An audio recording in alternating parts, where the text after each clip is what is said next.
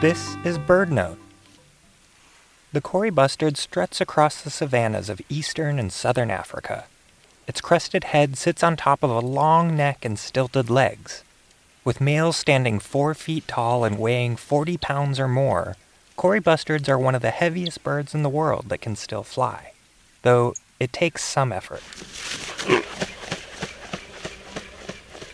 Look closely and you'll see that this winged giant has a colorful companion. A small bird called the carmine bee-eater perches on the bustard's back.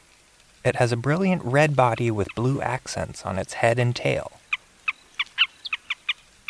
True to its name, the bee-eater eats plenty of bees and wasps, crushing them in its beak to avoid getting stung, then squeezing the venom out on a hard surface before swallowing it whole.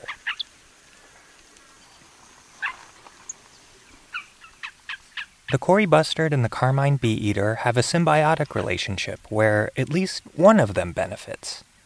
While the bustard searches for lizards, rodents, and other prey, it kicks up smaller insects that the bee-eater snatches up. From the air, the bee-eater could be watching for predators to warn the bustard when it's time to take to the sky.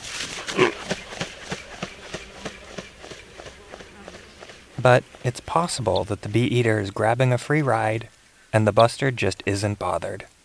For BirdNote, I'm Kevin McLean.